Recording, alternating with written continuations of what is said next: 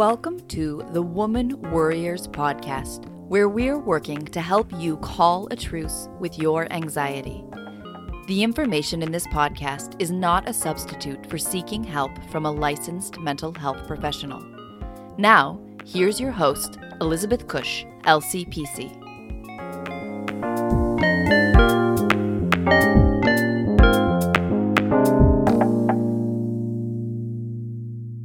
Hi, and welcome back to the Woman Warriors Podcast. Today, I am talking about sexual assault.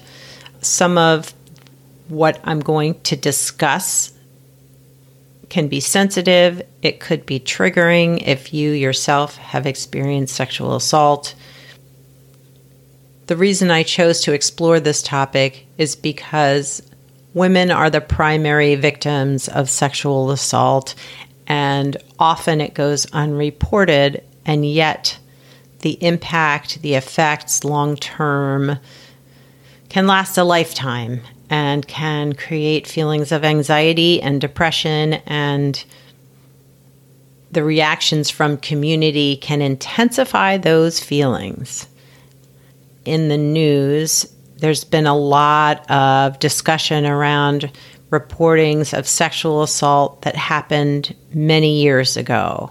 And there is some disbelief about whether these reports are true, and some shaming of the victims or the survivors who are now coming forth to share their stories.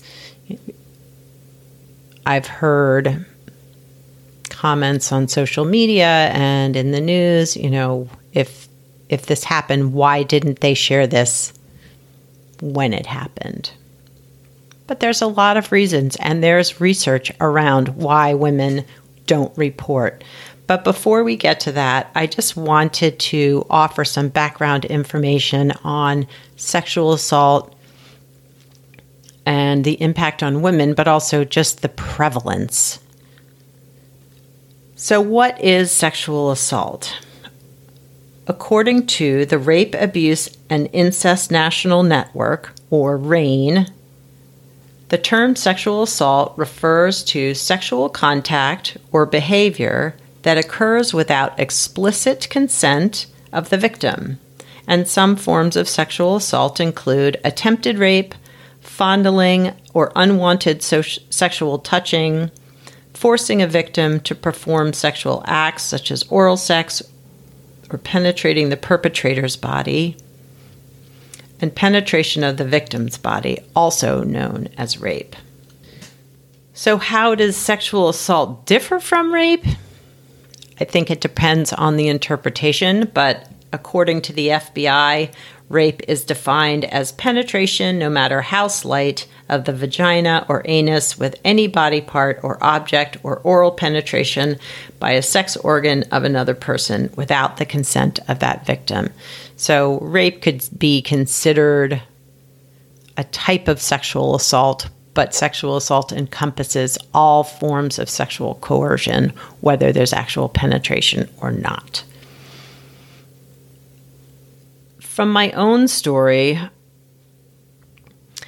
I experienced sexual assault at a very young age. I've been sexually harassed many times throughout my life. I've been sexually coerced on dates or being pressured to go on dates. And I worked in an environment that I considered friendly and supportive, and yet there were moments when I felt unsafe around the men who worked in that environment.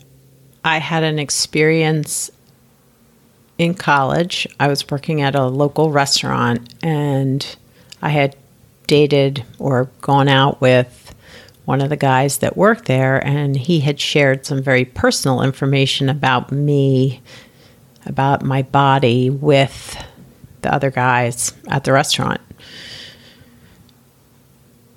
And so they were teasing me. I was the only person back in the kitchen, and they were teasing me about this. And at one point, they decided to grab my arms and were threatening to unbutton my blouse to discover if what this guy had said was true. And I remember getting angry, and they stopped. Nothing happened, but that's not really the point. The point was I felt unsafe. I felt threatened. And I felt betrayed by this guy, but also by the other guys that were there because I considered them my friends. And although they stopped, no one ever apologized. None of them ever said they were sorry. They looked sheepish or embarrassed maybe that they had done this to me, but no one ever said they were sorry.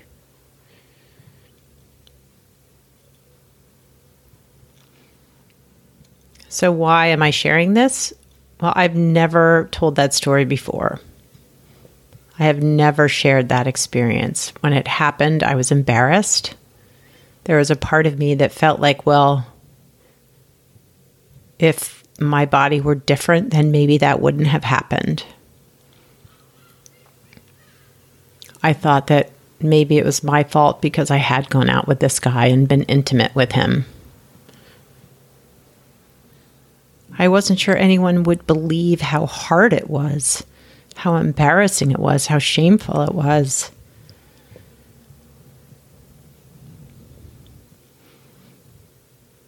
But I can tell you, I remember who was there.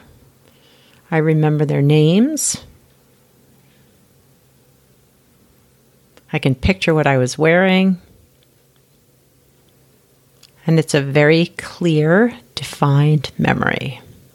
And it happened over 30 years ago. And this is the first time I've talked about it. And so why don't we? Why don't we talk about it? Why don't we share? But before I get to that, I just want to give you some statistics, some numbers about how prevalent sexual assault or rape is in our culture, in our world, in the U.S. So most often, college-age students, whether they're in college or not, ages 18 to 24, particularly women, are more likely to be sexually assaulted than women of any other age. 11.2% of all students experience rape or sexual assault through physical force, violence, or incapacitation. 11.2%. Undergrads, 23.1% of females and 5.4% of males experience rape or sexual assault through physical force, violence, or incapacitation. Those are huge numbers. Whether or not you're a student, if you're college age, you are more likely to be sexually assaulted. That's the prevalence. And in fact, for males, non-college aged adults are at a higher risk for sexual violence. Each year, over 300,000 victims of rape or sexual assault occur in the United States. An estimated 17.7 million American women had been victims of attempted or completed rape as of 1998. 82% of all juvenile victims are female, and 90% of adult rape victims are female. Females ages 16 to 19 are 4 times more likely than the general population to be victims of rape, attempted rape, or sexual assault. And if you're a woman of color, that incidence increases. 40 to 60% of Black women reported being subject to coercive sexual contact by the age of 18. Now, I don't want to overwhelm you with numbers, but the numbers are important.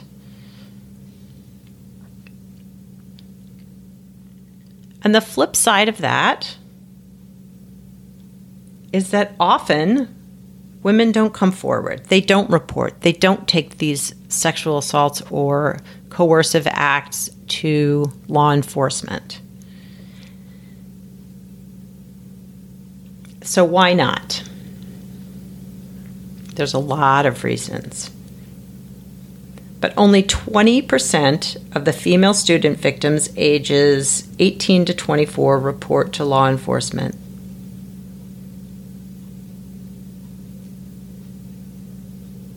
Only 32% of non-student females make that same report. So why not? Oftentimes, reporting to law enforcement can be a difficult experience. Women are often shamed or blamed or made to feel that the sexual assault had something to do with their own behaviors, something that they did or wore or said or expressed or just being there made you at fault. Dr. Courtney Ahrens has done a lot of research on why women don't report, but also what their experiences are when they do report and how that impacts them. She says that anywhere from 1/4 to 3/4 of survivors receive negative social reactions from at least one member of their informal support network. So a huge percentage of women aren't getting positive messages or supportive messages around reporting sexual assault. It can have detrimental consequences, according to Dr. Ahrens, as they're subjected to further trauma at the hands of the very people they turn to for help. So not only are they feeling bad about reporting, then it makes it harder for them to want to go forward with prosecution or reporting to police. And oftentimes it stops victims from talking about it ever again, until maybe years later something comes up and they feel the need to share their story. But this also stops them from getting help. It also stops them from getting positive support and therapy and understanding that the sexual assault was not their fault. Dr. Ahrens also points out that unlike other crimes, such as burglary and assault, rape survivors must prove not only that the crime did in fact occur, but that they had no role in its occurrence. So not only do we have to prove that it happened, we have to say it wasn't my fault, and you have to believe me. So what's the impact of being sexually assaulted, not be able to share or be believed when you report that you've been sexually assaulted? It can have long-term effects on your mental health, on your physical health, and on your relationships. 94% of women who are raped experience symptoms of post-traumatic stress disorder during 2 weeks following the rape. 30% of women report symptoms of PTSD 9 months after the rape. 33% of women who are raped contemplate suicide. 13% of women who are raped attempt suicide. Approximately 70% of rape or sexual assault victims experience moderate to severe distress, a larger percentage than for any other violent crime. People who have been sexually assaulted are more likely to use drugs than the general public. So, if sexual assault is having these long-term mental health effects on survivors, why aren't they coming forward? Why aren't they telling their story when it happens? Why aren't they sharing or going to law enforcement to get support? So some of the reasons women don't come forward and men don't come forward and report sexual assault either to anyone or go forward with prosecution and talking to law enforcement is that the reactions from medical personnel and law enforcement, friends, families, supporters can often be negative or blaming or shaming. The victim comes away feeling like it was their fault, that they had some part of it, or that it would be worse if they came forward and shared their story. They're often afraid that no one will take them seriously. And maybe if they don't remember what happened, if they were drinking or had taken drugs, and they don't remember clearly that something happened, they don't feel as if it's worth telling their story because they won't be believed. If the initial interaction is with medical personnel or law enforcement, and they're not taken seriously, it's more likely that they're going to turn inward and not share their story any further. Sometimes they don't want to put themselves through the legal channels. Maybe they have a friend or they understand what it would be like to have to tell their story and face the perpetrator in court.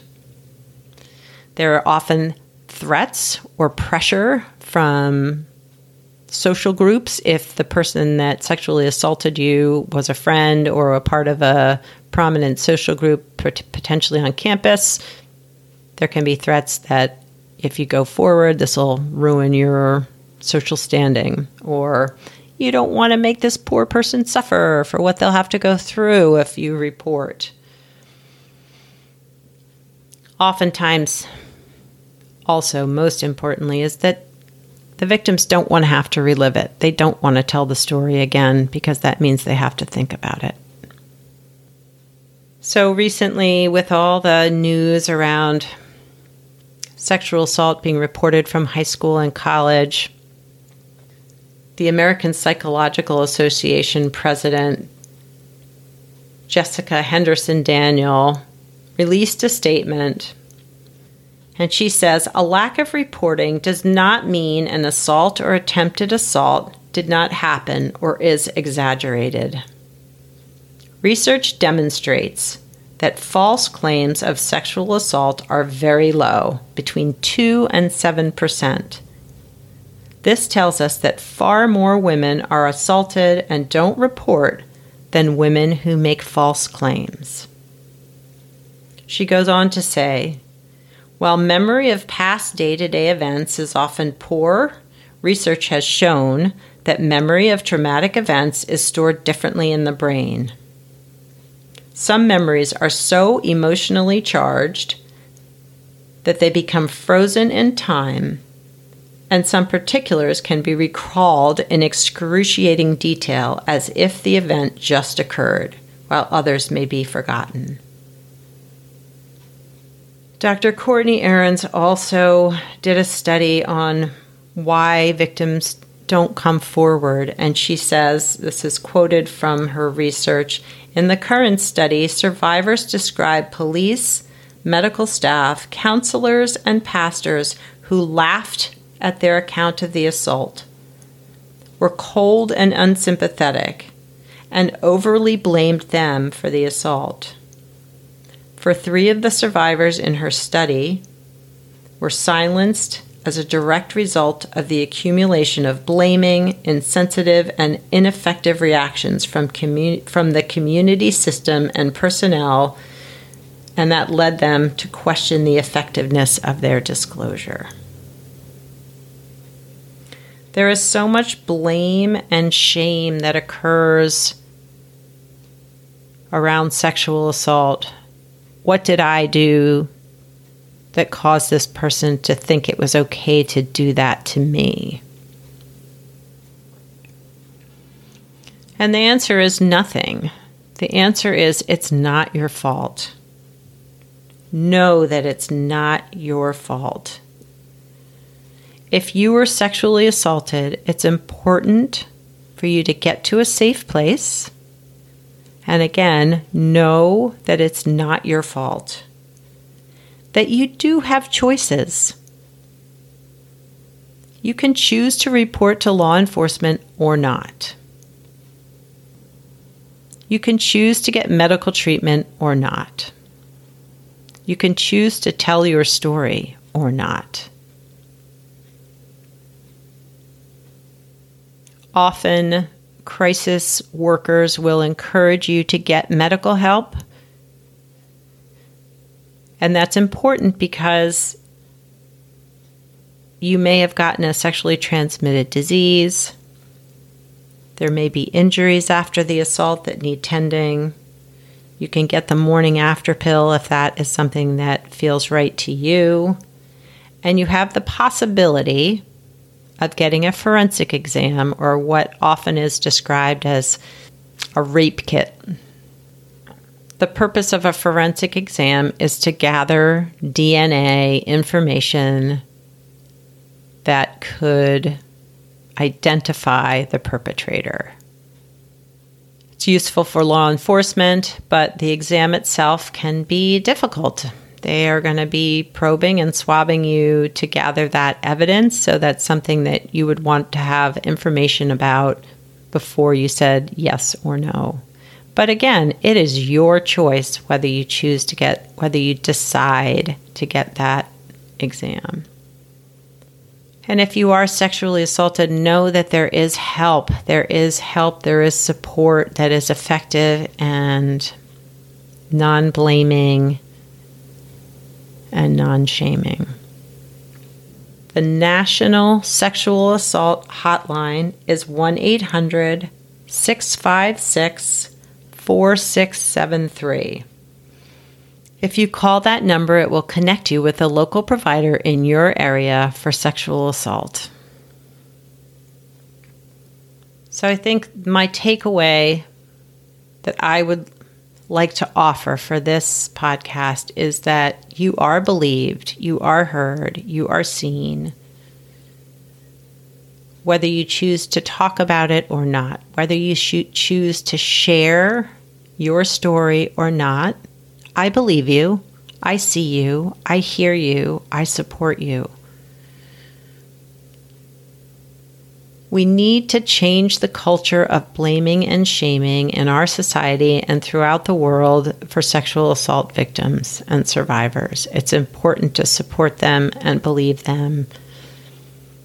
Know that there's help.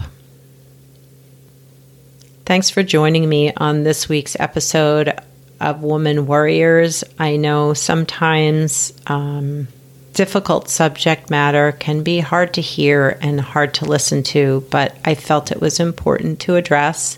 I felt it was important to share my story. I felt it was important to normalize that when sexual assault occurs, more often than not, victims aren't sharing. They aren't reporting to law enforcement. They're not telling their story again and again. But when they do, it's important to believe them. I hope you have a great week. I appreciate the followers and the supporters and the subscribers to my podcast, so know that I thank you and appreciate your being a part of this. So ciao for now from this Woman Warrior.